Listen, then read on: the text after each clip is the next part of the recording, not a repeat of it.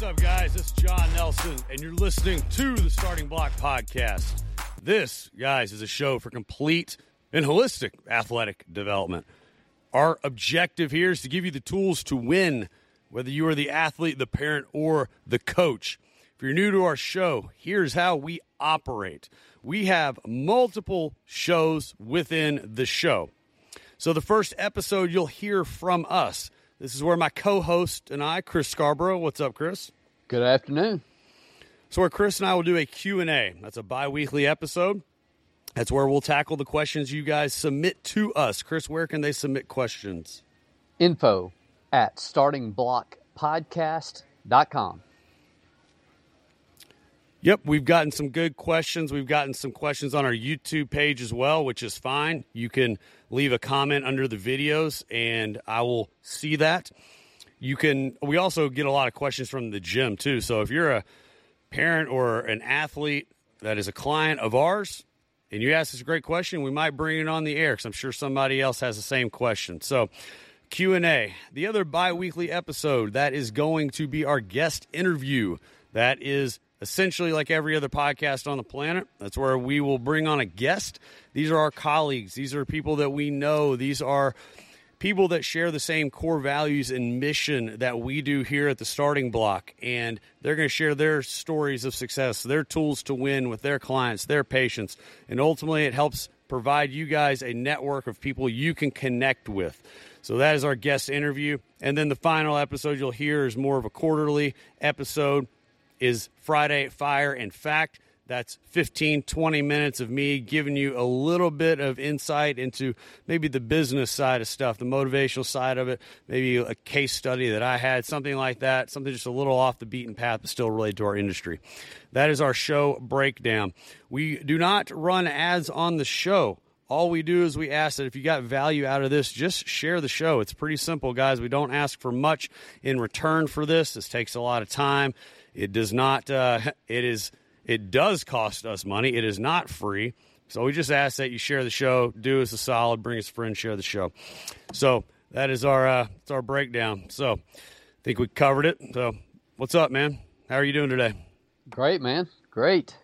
Happy Tuesday. Weather is gorgeous here today. So sitting outside, and I think I got a couple of good questions for you. Yeah, cool.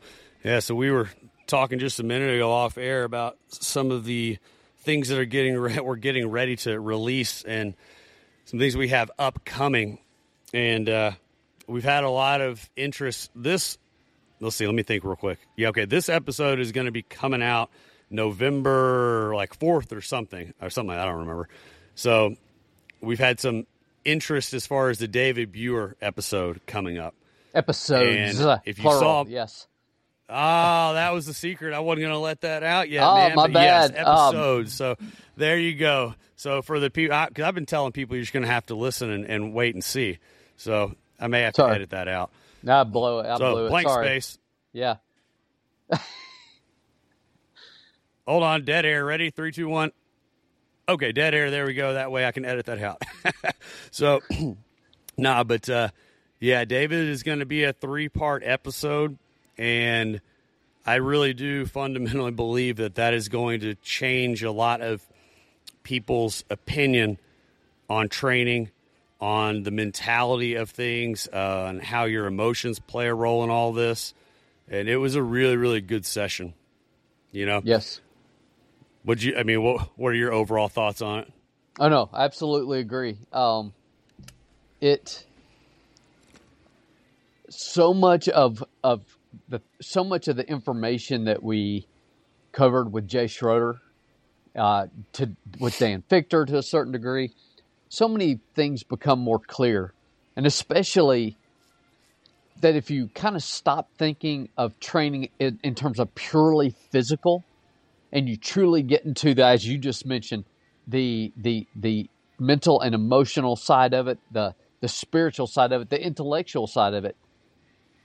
Hopefully, when they begin to hear David's info, then, okay, some of that stuff will become more clear, especially as they get into that kind of stuff themselves. All right? If you're not a participant, you will never learn this stuff. You've got to participate.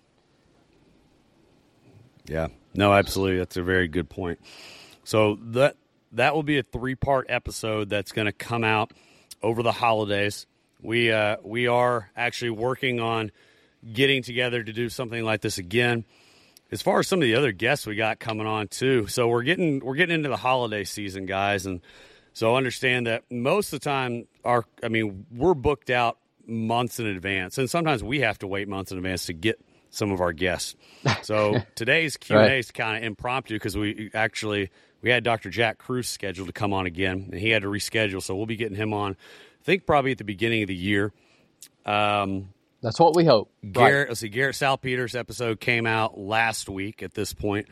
So we'll have David, and then we have a really, really special guest coming on that some of you guys may not know who he is, but I'm going to go ahead and talk about it for a second because this is going to be a little different for our show. But we're really fortunate to be able to have TC Hale join us, and I'm trying to do some John math right now, which is not usually a good thing. But I think that episode should be able to come out before the end of the year. And for those of you guys that don't know who TC Hale is, we can genuinely say that TC maybe changed the course of ELP. I know it changed the course of my wife's career for sure. Chris actually brought TC. I think, Chris, you were the one that told us about TC, right? I might have. I feel like you were. I did the Health Pro course that he put out when it first came out. Yeah. I mean, I was actually in the what do they call it? The beta test group, and so we still get access to all that. Phenomenal information. Cool. So yes, it might very well have been for me. Yeah. And so, quick summary. I'm not going to ruin anything. I just want you guys to understand how huge getting TC is and the information he's going to provide. So his short story was, I think he was a comedian, had some health issues. He basically tried to figure some things out on his own, and then he solved a lot of health-related stuff and then became a well-known author and, I guess, health practitioner. But his book series is called Kick It in the Nuts. And, yes, it's called Kick It in the Nuts. Kick It in the Nuts. And the things That's that right. he talks about, guys, are absolutely eye-opening. If it makes perfect sense. Mandy went extremely far into all of his programs, started working with him, I think, almost directly, like pretty close with part of his Facebook group, things like that. So it's really good, guys, because it's going to dig into a lot of things that I think our industry needs to have a better understanding of. It goes a lot deeper than just getting protein, fats, and carbs in. There's a lot of stuff going on with your digestion, your gut, a lot of things that you'll see that influence recovery, influence the physical traits that we as coaches try to work on. Some of the rehab type stuff, some of your successes with that are also dependent on what the gut is doing as well. So it's going to be a really good episode, and we're really excited. So make sure you give that one a listen to. So, Yes. Cool. All right. So that is that's what we got coming down the pipeline, and so I think today's Q&A. So let's get to it, man. All right. So question number 1, you got a beginning athlete. Maybe they've never worked out before or they're just beginning to. How can you safely go about training an absolute rank beginner when it comes to training? Okay, cool. No, that's a good question. Yep. And I think that's probably relevant because I know we have quite a few parents and stuff that listen to the show. And so I'm going to wait for that. I guess you're recording outside. I'll wait for that policeman to go by. Okay. All right.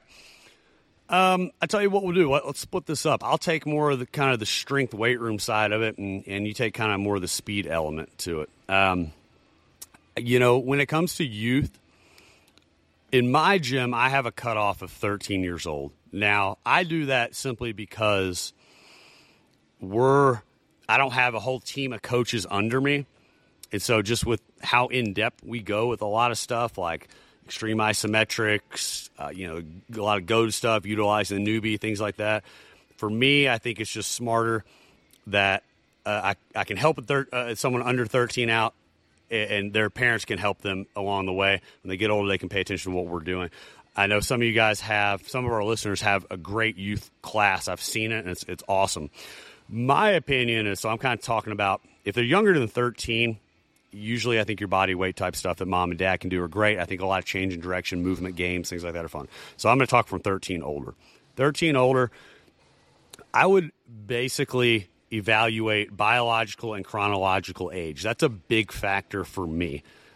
Biological age is how old they actually are, or chronological age is how old they actually are. Their biological age, is their maturity. And we all know what that's like. I mean, sometimes you've met a 13-year-old who's going on 18. I just met a 12-year-old the other day who's 6'1". So, Nice. there's a difference, right? And so, like, if they're mature, keep that in mind. Because I think that plays a big role in how well they're going to understand and implement what you're doing. So from the weight room side of stuff, I would usually say 2, maybe 3 days a week. If they're doing 2, then they can maybe get that third one at home, body weight type stuff. And then it's basic progressions, right? Like the simple stuff that most coaches know, or even parents for that part. I would break it down, and I kind of got this method from Kelly Baggett, who I've reached out to. And Kelly, if you hear this, I'd love to have you on the show, bro. You essentially, I always start out with some type of general type of tissue warm up. And I know even when kids are young, I think that's still important, especially in today's age, because as I've said on the show multiple times, we have actually de-evolved as a human race, and that includes our kids. So some soft tissue work, whether that's foam rolling, lacrosse ball work, things like that. Then I'll get into the warm-up. My warm-ups consist of primarily go-to work.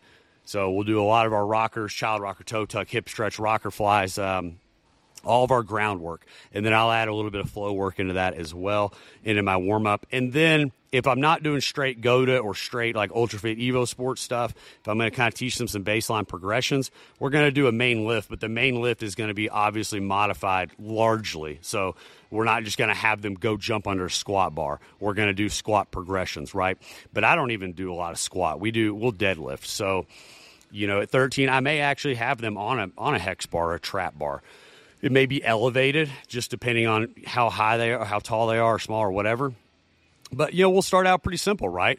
We'll treat it just like a normal program, just modify based on what they are. So maybe a trap bar, keep it like a bodybuilding style type deal. 3 sets of, 8 to 12 at very moderate weight, looking at technique and just getting the form, building their confidence up too. That's huge. And then I'll pick maybe 3 to 4 assistance exercises, maybe like one more compound, so like maybe like a goblet squat, and then like a dowel drill, for example, then maybe a single leg, and then maybe a core, and boom, get out of there. No more than 3 sets for each. And then I'll do the same thing on like an upper body day, or I may even blend the two together. It just kind of depends on what the programming looks like. But actually, I skipped a part in that, is what I was saying is we do kind of the mobility, kind of soft tissue stuff, the warm-up, but then I'll do like a little movement efficiency / plyo. So I say movement efficiency is kind of more like we may do some lateral line hops or some knee to chest jumps or something like that. Just kind of depends. Something like an agility ladder is good. I mean, we all know that agility ladders don't build speed. And if you still think agility ladders build speed, then please reach out to us so we can help you. But they're good warm-up tools, right? They're different things to do. And then a little bit of plyo. And I think the plyo is a big part of it, right? Like really making sure that you regulate that the right way. I will go ahead and treat them just like I would my older athletes, but just understanding the volume and intensity of it. So we still may do altitude drops, but they're going to start off, whereas my high school kids may start off on a 12 to 20 inch box, they're going to start like a 6, and then maybe 1 or 2 light plyo exercises. Then we get into that weight stuff.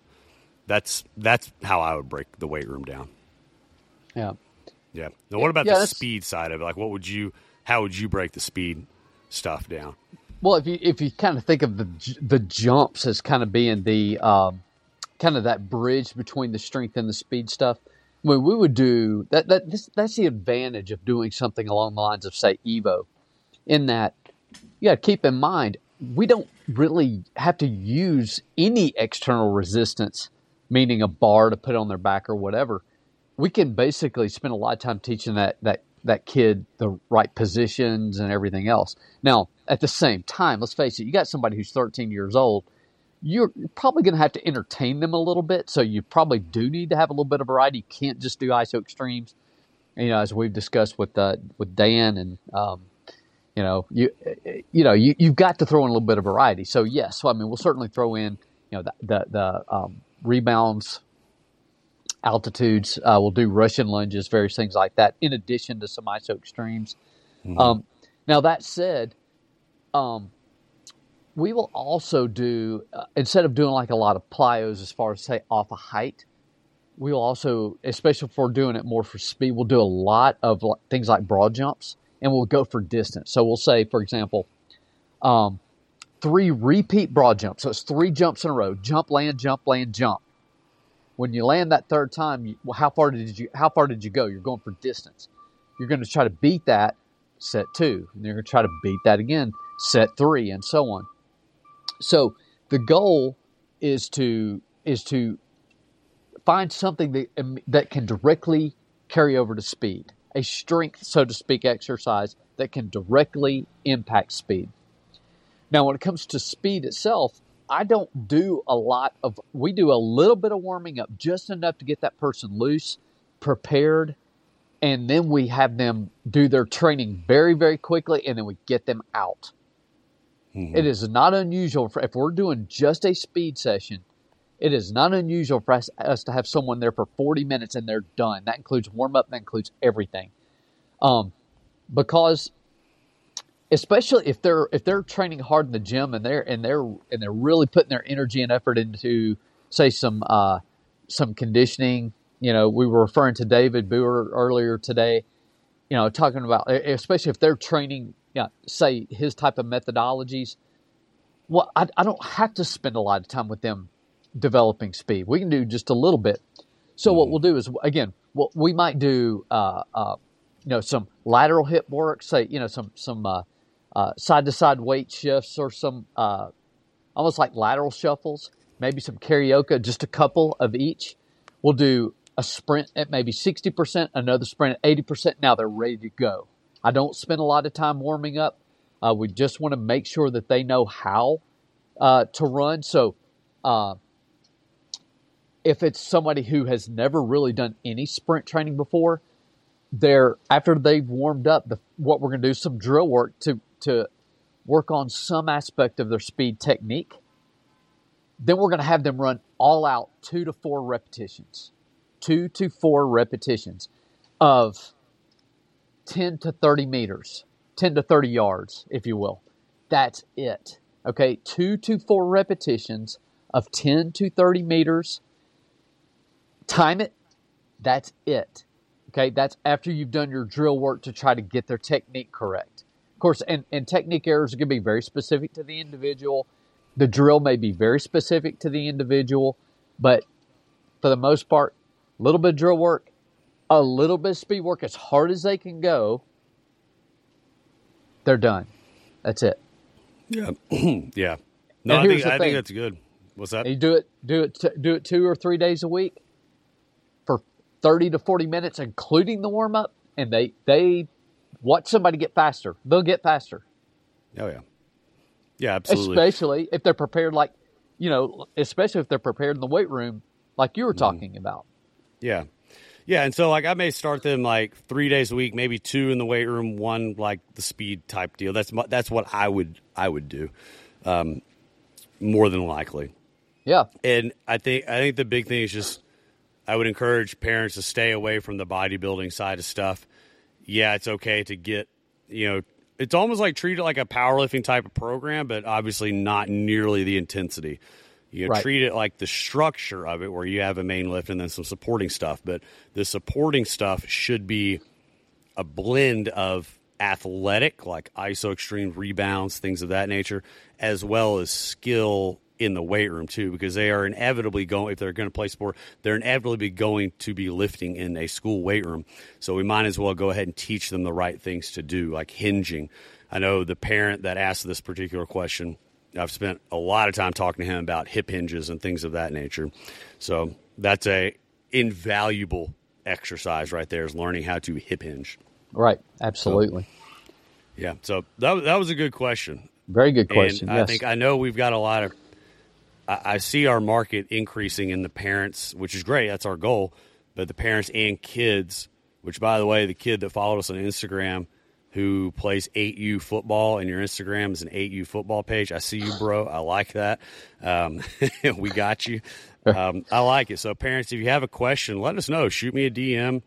Leave me a comment under the YouTube, our YouTube page, and I'll be happy to keep breaking that down because we could go more in depth for sure. Absolutely. So, no, it's good stuff. All right. All right. Cool. So next, how do you manage expectations? So let's say someone's been training a while. They're going to ultimately hit a plateau. How do we manage expectations? What do you look for? How do we keep it fun? How do we keep this kid motivated, this athlete motivated? How do you go about doing that, John? That's another good question. So, managing expectations. I lay it out pretty clear in the initial appointment. I tell them straight. Let me backtrack. I've had a lot of struggles with this throughout my career, and I feel like probably 3 to 4 years ago is when it really started. So we came onto the scene where we are, and we blew up because these guys are getting massive changes out of the body, things that nobody's ever seen of, and a lot of people around here tried to call bullshit on it. But like guys, squats, deadlifts, things going up 50 pounds in a month. I mean, 60s going down, 40s going down. I put 8 inches on a kid's vertical jump in like 3 weeks. If you saw my Instagram post a week or two ago, one kid's been with me, I think 6 weeks. He's put on 20 pounds and an 8-inch increase on his vertical. And so what actually ended up happening was that became the expectation for coming to ELP. And that I would warn you coaches that are new, you need to be aware of that and don't make the same mistakes that I did, because that really hurt my business, because people started coming in and just expecting just the fact that they walked through the doors, they were automatically going to see those types of results. And it ended up hurting me quite a bit because people, the ELP doesn't, that stuff doesn't work, and that's, bullshit and all that. So I caution you. Now, how do you manage it? I lay it out very clearly up front. I tell them, I give them a score on where I feel like they are in their eval, and if they don't like it, I'm sorry. Like, this is just where your kid is. And then in general, I usually tell people, look, it's going to take you, at bare minimum, 3 weeks just to get an idea of how things operate at my gym, if not longer. And I structure my price and stuff around that. Like, if you're going to be here a month, don't expect anything major. Minimum 3 weeks just to figure some things out. Then after that, you're probably talking about another 6 to 8 weeks. Like, it could take about 6 to 8 weeks to truly see muscular-based changes. It's like where I call that like muscle memory. But then it could take 6 to 8 years to see like fascia-based changes where the fascia remembers these things or connective tissue remembers it. So it's hard. I think you've just got to be realistic with the person and the athletes, and right. Try to avoid the mistakes that I did. And that means stay in constant communication. And we've tried all kinds of things to work with that. Like, we used to have athletes fill out scorecards every day, and then they were all just lying on the scorecard, right. And so, I mean, that's tough. Well, I don't know. What are your thoughts? Yeah, that kind of going back to our previous question, that's the one advantage that you have on speed training. If you think of, especially if you use timing gates or something like that, assuming you measure your distance correctly and assuming you're on the same surface and all that stuff as you were on a pretest, is that the scores don't lie. The gates don't lie. So it's... Yeah, but the only problem with that, though, is I think there's a lot of variability in that because the parameters have to be very similar. Yes, they do. Right? So, you need to be in the same surface. You need right. to be on the same. You need to make sure that, did you run into the wind last week and right. with the wind this week? And it makes it really hard because, I mean, a kid, they're going nonstop. Like, I had one of my soccer players, the same thing. Like, we timed her, and her time dropped a little bit. But it's like, I know she's gotten faster because her right. parents have even said so. But it's like when I timed her, she's a little slower. And right. So I find that very hard to follow. Well, it does. Yeah, it's still not perfect, even though you're taking the the thought of, say, that you're being truly objective, right? You're only measuring what the device tells you. So, that said, what we do, we do try to keep the same parameters. You always run, with the wind, trying to use the benefit of the wind, because when you're trying to teach someone to run faster, I don't mind a little bit of overspeed. I don't mind that. That doesn't mean that they're always going to be running every race with the wind at their back. But when it comes to training, I always like to go with the wind when it comes to doing something like that, unless you're specifically trying to do resisted running, okay, which occasionally somebody might want to do. But for the most part, trying to get somebody faster, we run with the wind. We want to have a little bit of overspeed. Yeah. Anyway, but it's just like, yes, I mean, you still have to have some sort of measure of objectivity. So if it's, weight on a bar, okay, fine. That's great. Speed is usually quite easy and very early. It's something that we can usually get good benefit very, very quickly with somebody. Now, that said, it also tends to level off. Pure speed, say a 10-yard fly, meaning the athlete builds up to running their max speed, then they run as fast as they can run for 10 yards. You should be able to see a quick improvement in an athlete's speed, but they tend to level off after a month or so of benefiting, and so you have to find some other stimulus, perhaps to get them faster at that point. So you've got the speed, you've got the seeing strength under the bar improve, you've got just the general ease of movement is something that I'll look at. So like I said, a lot of go-to type stuff where they just know they feel better. And I think that is very undervalued, just kids feeling better.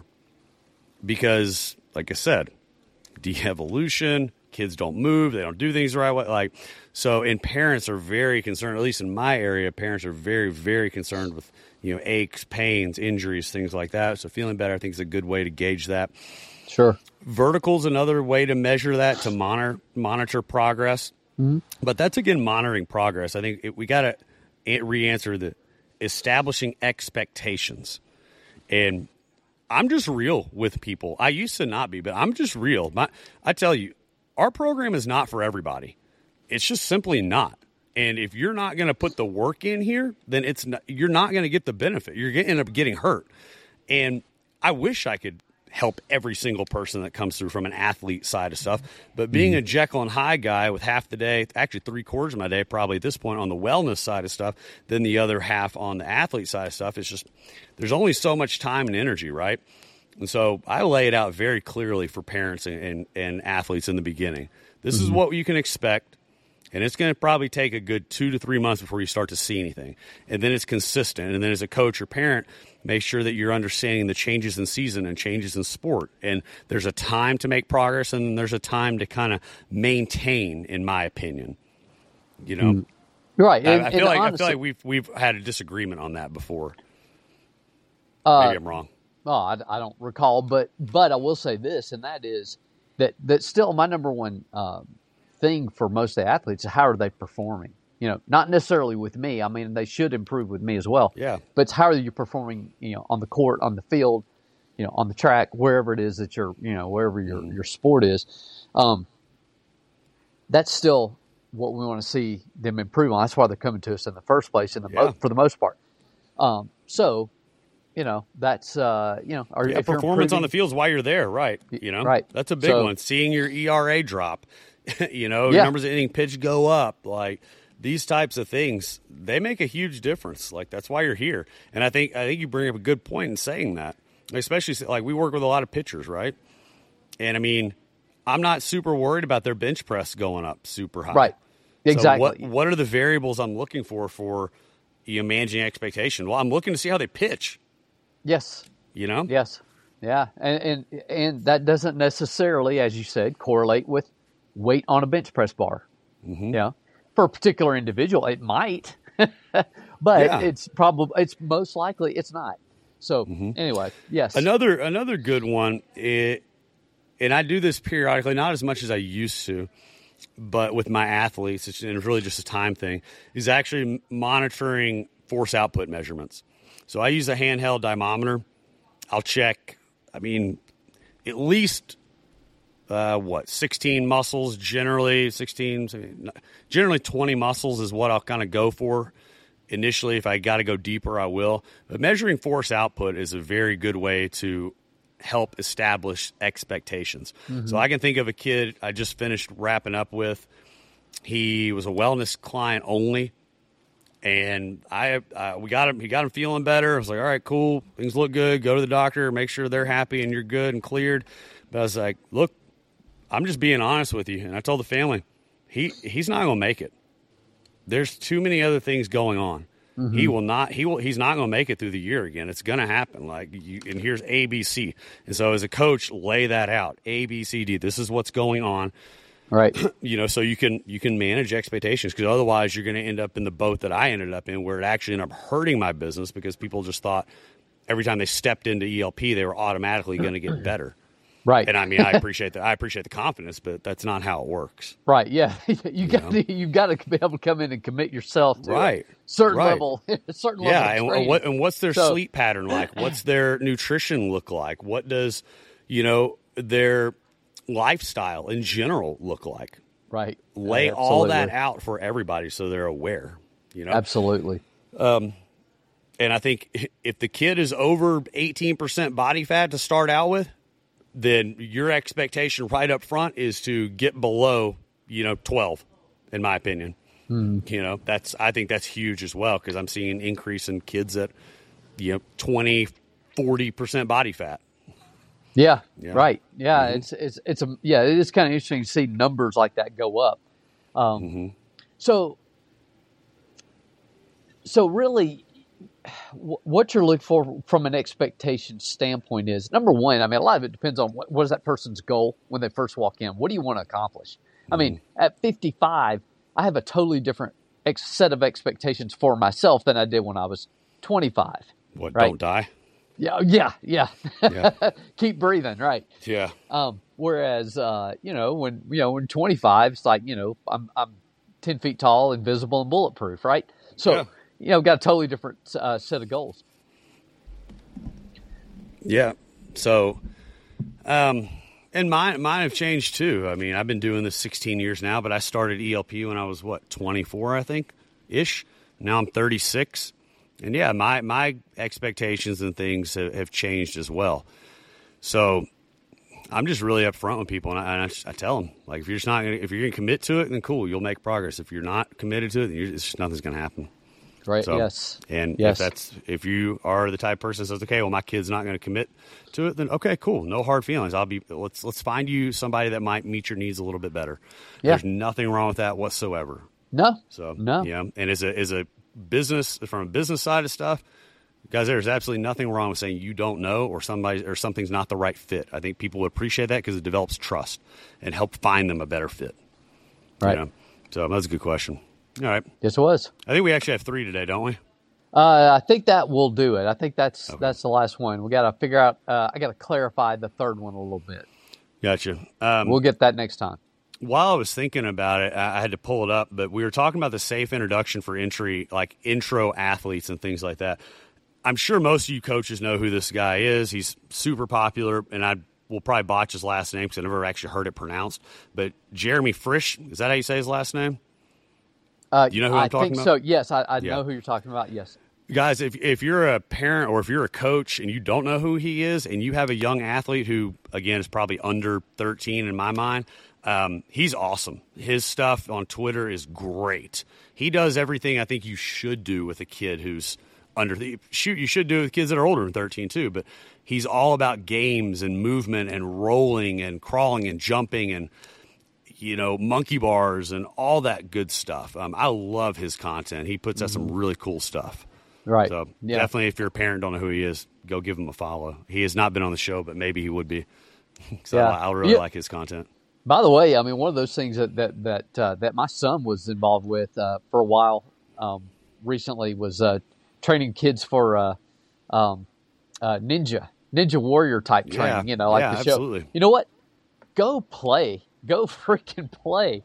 Right. That's what I Go tell you. outside. That's why I have an age limit. If you're under 13, just go play. Like, You don't have to have anything. You don't have. No. You're going to be far better off going and climbing and running and jumping over puddles and and climbing rocks and doing whatever, climbing ropes, climbing monkey bars, as you said. I mean, just anything along that line. I mean, it does not have to be anything specially organized.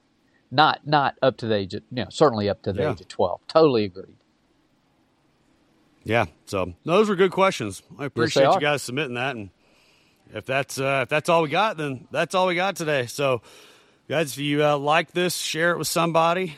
Bring us a friend. Bring us a kid, their family, their coaches, and let's continue to grow this thing and be on the lookout for some of these new episodes coming up. Our format over the holidays is probably going to be a little different than you're used to. So, but it's been a great year, and we'll talk to you guys soon. Yes. See you guys.